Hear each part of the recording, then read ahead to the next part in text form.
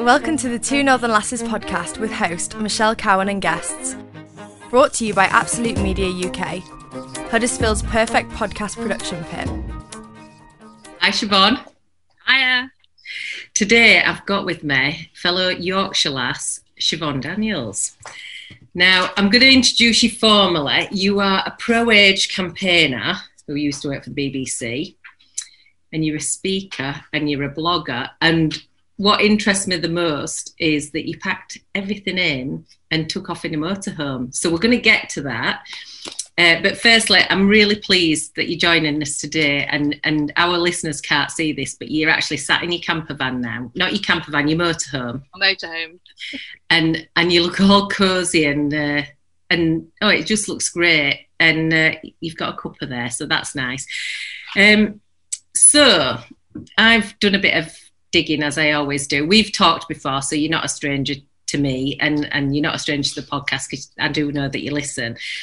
When I was stalking you, so to speak, finding out a bit more about you, I found out that you actually trained as a nurse.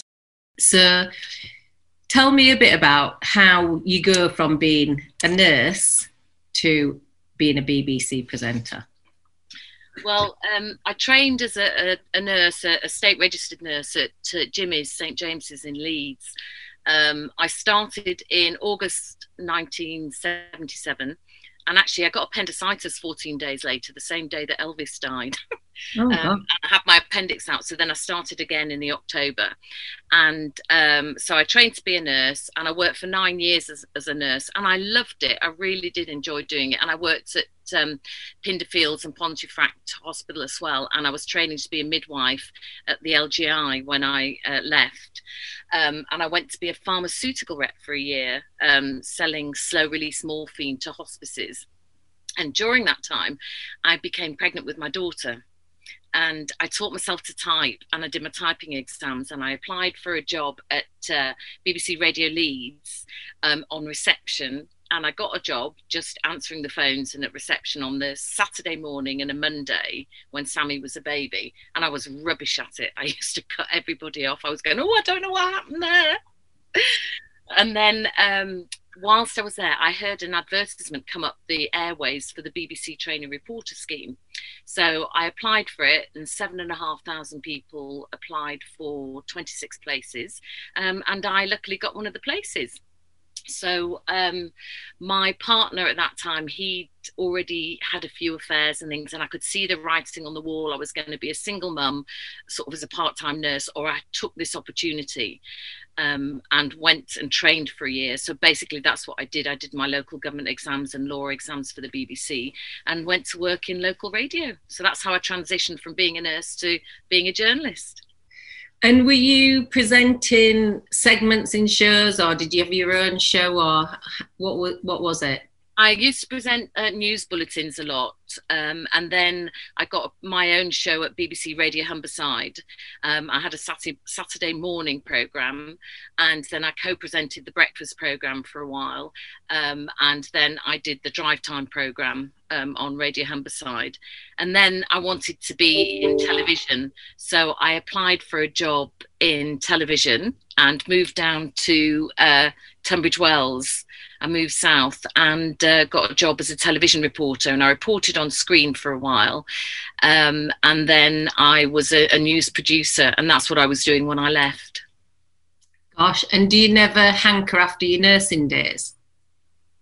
I do sometimes. I mean, it was great fun because I lived in the nurses' home at St James's, and my best friends are still from that first week of me starting nursing. And when I started on my motorhome adventure, both of those, one from Ireland and Maggie from Leeds, both of them joined me, and we did a girls' road trip together, which was brilliant. And we were just laughing about all the things we did when we were nursing and all the parties in the nurses' home. But I think it's completely different now, nursing, from when I was a nurse. Mm. And what are the highlights of being a BBC presenter? Not many, by the looks of your face. No, Well, I think for me, I went into it naively, quite late. I was 40 when I went from radio, and I loved radio, and I was sort of like a big fish in a small pond in radio. Then I moved to television, and then that's when I first started coming up against ageism. And being a 40-odd-year-old woman, that's when they tend to be sort of moving them sideways in the media and television and things. Not so much nowadays, but very much in those days. So it was like a battle for me to be able to be on screen and to be able to report, because they wanted the younger ones predominantly. So it was bittersweet for me. Some bits I loved, some bits I didn't. But I loved producing news. I loved being involved in breaking news stories and adrenaline flowing. But there was by the end of my career in the BBC, there was a lot of negativity. And ageism's talked about a lot now, and I think it's definitely been kind of brought to the fore a bit more during COVID. Yeah. But what for those that don't understand ageism or don't know about ageism because of their age, what does it show up like? How does it feel to be discriminated against your age? Well, the thing is as well, ageism isn't just for older people. Ageism is any age, and that's what it's important to remember, because young people can be discriminated in the workplace just as much as older people can. My personal experience was as an older woman and feeling marginalised and not feeling heard and not being given the career opportunities that were available to younger people who were far less experienced and often made many mistakes because they were less experienced, and that was the culture. But what I tried to do in my message of pro-aging and positive aging is talk to the younger ones, because I think you need to get the message early, even in school, about, go in and say to them, if I say the word old to you, what do you think about? And they start, 40, 50. It's amazing the kind of responses I get. And it's just saying to them, you need to make sure that when you get to my age, you don't get treated the way that I got treated in the workplace, that many women are being treated in the workplace. They're leaving work in their mid-50s and early 60s when they don't get the pensions now till they're, 67, 68. And so they've got a good 20 years to work, and yet they're being treated appallingly. With, ageism is rife in many workplaces, and the more people I talk to, it is. But I think, like you said, during COVID, it's been a good time for people to connect and talk about it and say, we're no longer going to have this. We want to be treated appropriately. Don't marginalise us. Listen to our voice. Listen to our experience. Give training courses for older people, because they've got another 20 years in the workplace before they can get the pension. Yeah. Did you feel any pressure to try to have to sort of make any changes to the way that you look? Oh, gosh, yeah. And you can see I didn't. But no, I did. Yeah. Same camp as you, Siobhan, so don't worry. God's good though, because your eyesight starts to go just as you get all the wrinkles, so you can't quite see them until you put your glasses on, and then it's a shock. But I've earned these wrinkles. There was definitely that pressure, and you could see the youngsters, a lot of them had eating disorders and all kinds of things that I witnessed in the newsrooms as soon as they felt that they were going on screen. So it wasn't a healthy environment, not for everybody, but I witnessed it, I saw it, and I tried to mentor some of the young ones to say, you are good, you're an intelligent woman, you're a brilliant journalist, you should not be allowing yourself to be subjected to this, or feeling that you have to look a certain way and behave a certain way to get on in the workplace. But for me, when my daughter went to university, I took a gap year from the BBC because I was just going through the menopause, and one of my brothers had just died at 53, and I was struggling with the ageism. And so I took a gap year, I packed a rucksack, and I went off around the world. And I had such a ball, and it was life-changing. But I hung out with young people and old people. I just felt ageless. And that was the first time in my life I sort of realised that, pushed into boxes about what we should be and should be doing at certain ages and how we should look when we're a certain age. I mean, who the hell became the fashion police and said over 50 you can't do this? It's crazy. So I think I'd really struggle with trying to get everything into a backpack. You know, it's funny how attached we get to the material stuff. That, you know, what do you actually need? Well, do you know what? I could actually lose T-shirts and things in my rucksack by the end of it. I think, oh, I've got that T-shirt. Because you end up just being with like a T-shirt, a sweatshirt, pair of shorts, pair of jeans, flip-flops and walking boots. And you just alternate between those kind of things. Travel towel. You don't need that much at all. I used to have a couple of different chunky necklaces and a grey fancy shirt and a black fancy shirt, and that was my going out outfit, so that's all I could choose between.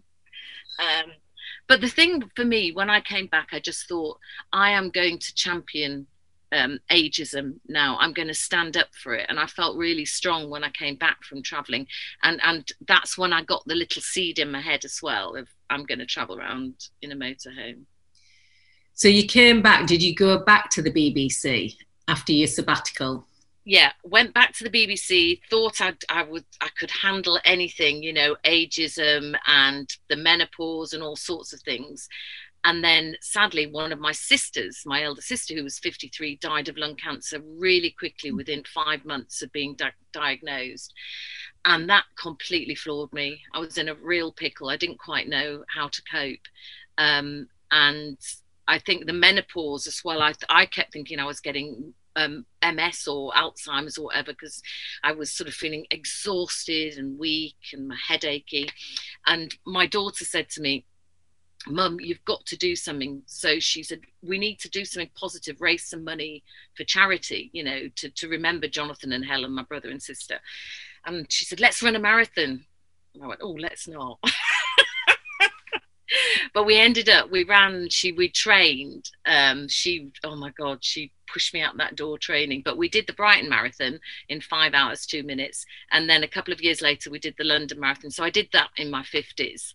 That's just fantastic. And I did a marathon in my 30s, and I know how hard it is, and the commitment to training and the relentless getting out there, rain or shine, just to you know, keep your fitness up and get a little bit fitter. And it's a massive achievement. And you mentioned your times there. It's really funny because people that have run marathons are not really bothered about people's times, are they? Because they just go, gosh, you've done a marathon. I know how hard that is. It's like, it doesn't matter how long it took you, you've done a marathon. Actually, you've done 2. So yeah, that's fantastic. So what kind of broke the camel's back then for you to pack it all in and go and get that motorhome?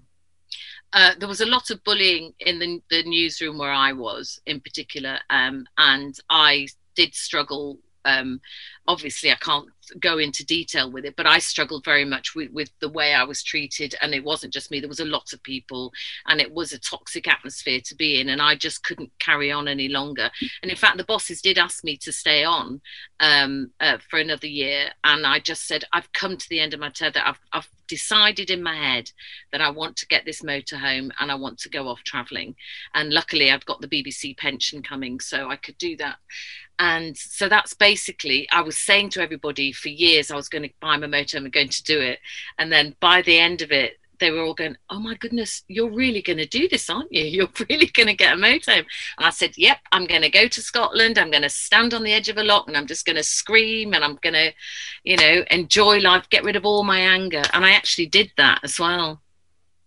And what, did you have a plan of where you were going to go?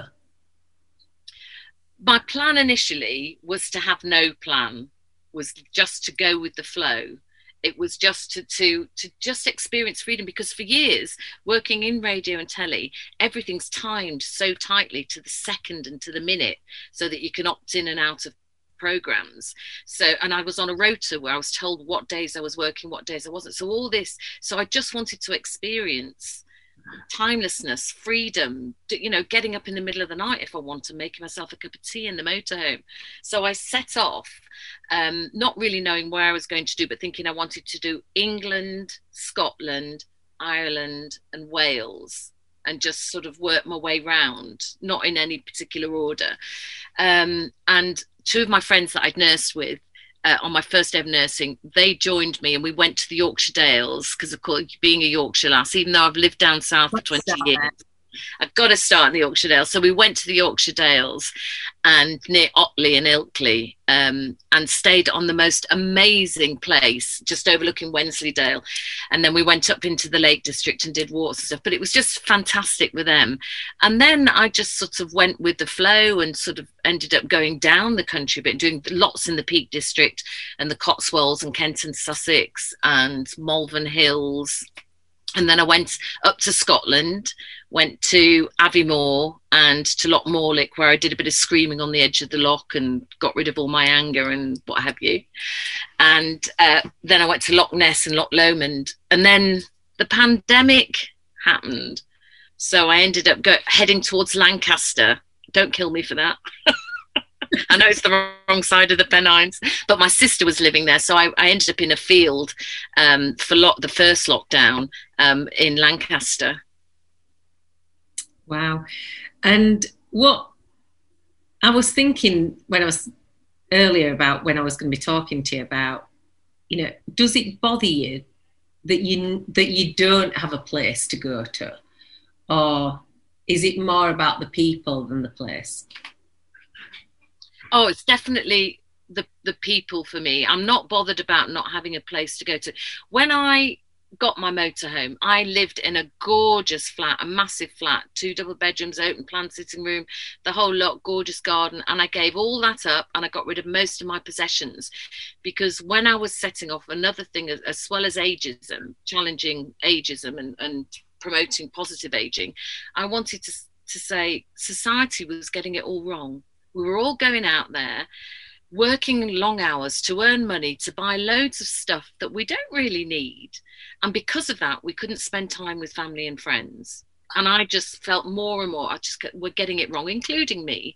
So I wanted to prove with this adventure that I'm doing now, that you could live with very little and still be happy.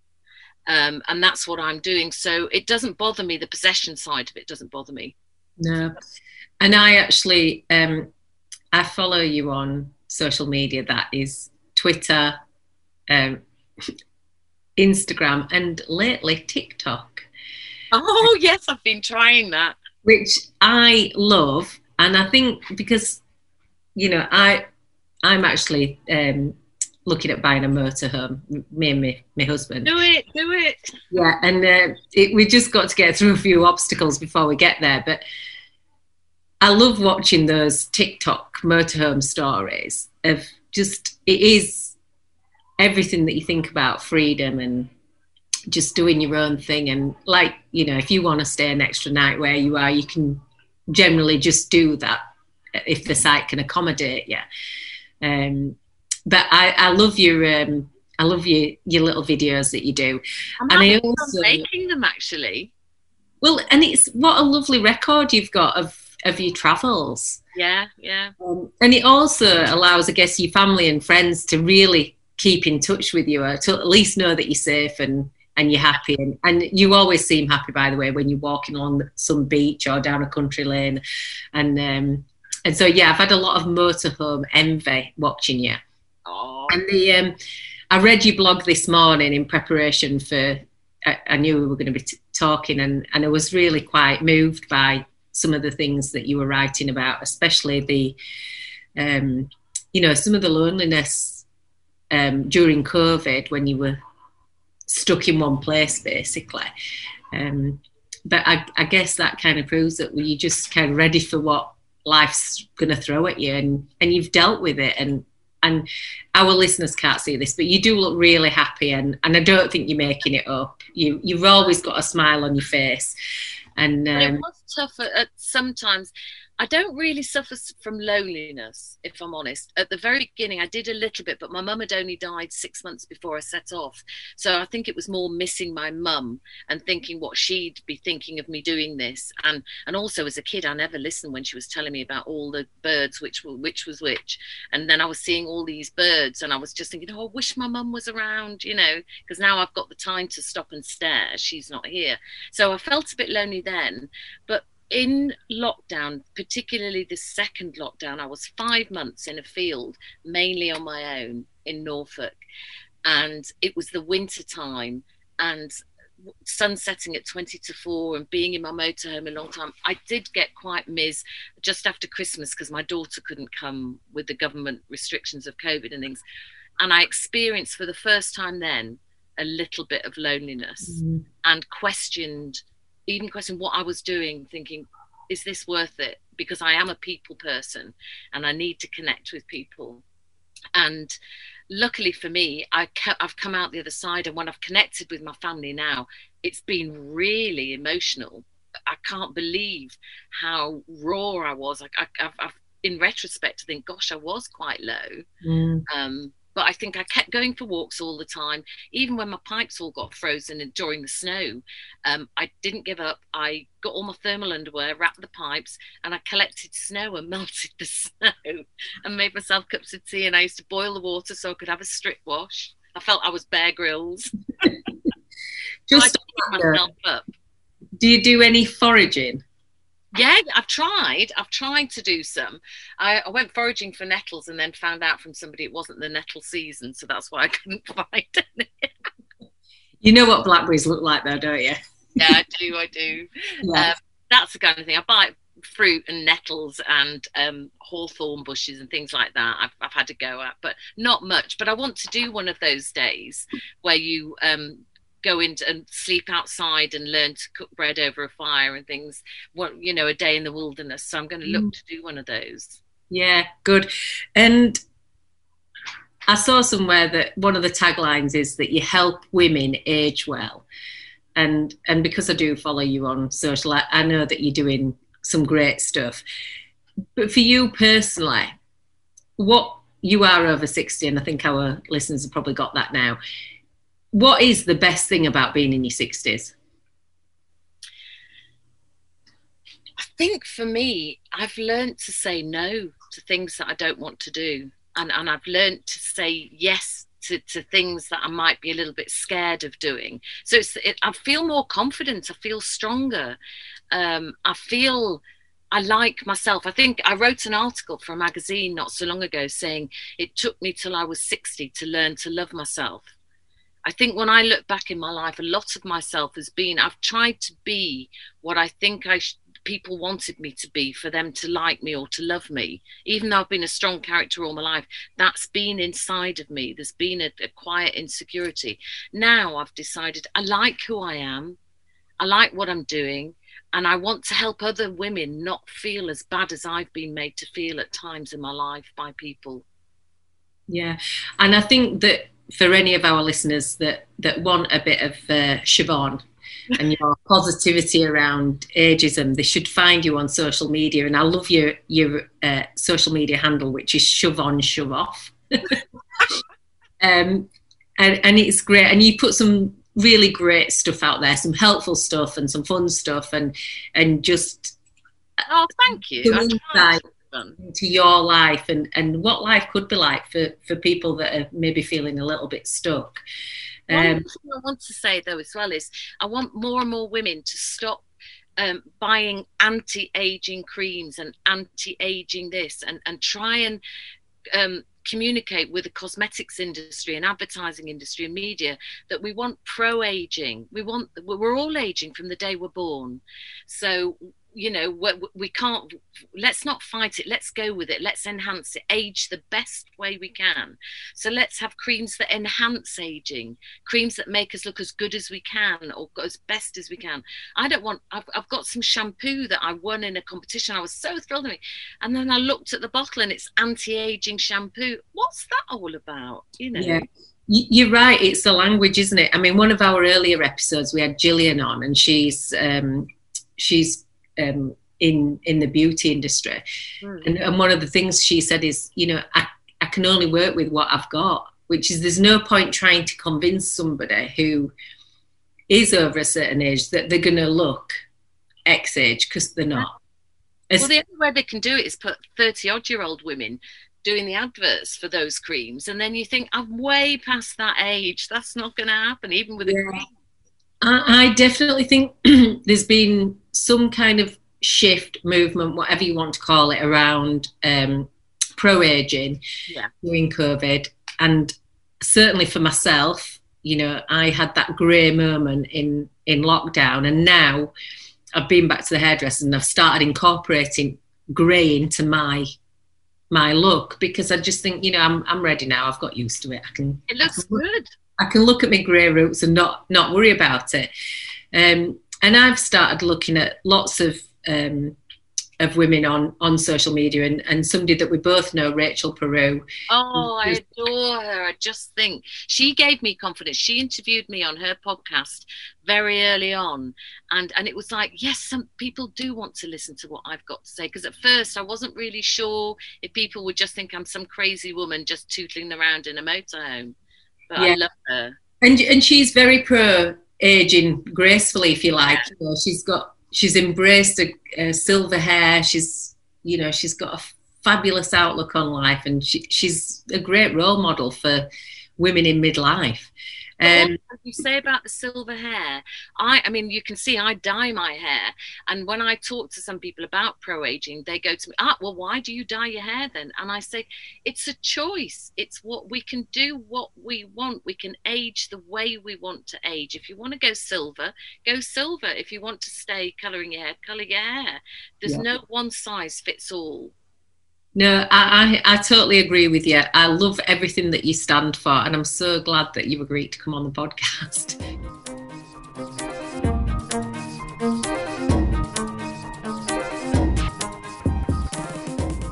We're kind of at that point now in the podcast where I'm going to ask you some random questions taken from this pack of cards. And if you were here in the studio, you'd pick your own cards. But you're going to have to rely on me if you don't mind. I trust you. Go on. I trust you. The first question, and you're going to think that this is staged, and it's not. It's, what do you most like about yourself, and why? I like the fact that I embrace adventure. I'm going now to a farm. I've signed up to go to this farm to stay. I don't really know where I'm going. I don't know what I'm going to be doing, and I'm not really sure who the people are I'm going to see. So I like the fact that I face the fear, I listen to the voice, and I do it.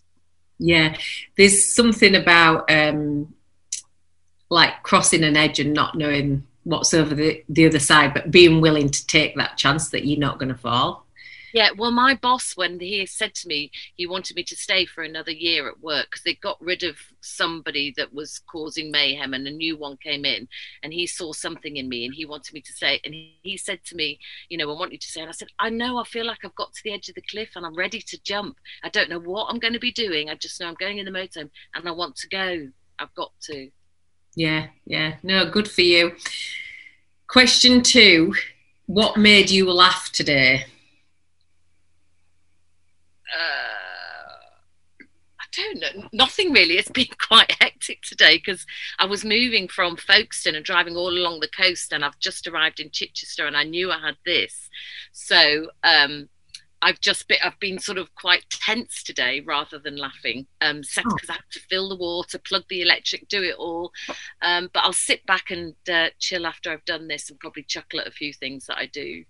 But it's funny, the one day I haven't actually been laughing, because I have been. Yesterday I was at my friend's and we were sat in the hot tub and we were remembering all kinds of things because she worked with me at the BBC and we were just having such a giggle. We were like 2 kids. Yeah, can't beat a girly night in the hot tub, can you? No, I know, with some bubbles. Yeah. And the final question, if you could have dinner with anyone, past or present, who would it be and why? Maya Angelou. I can never say her name properly. is it Myra Angelou?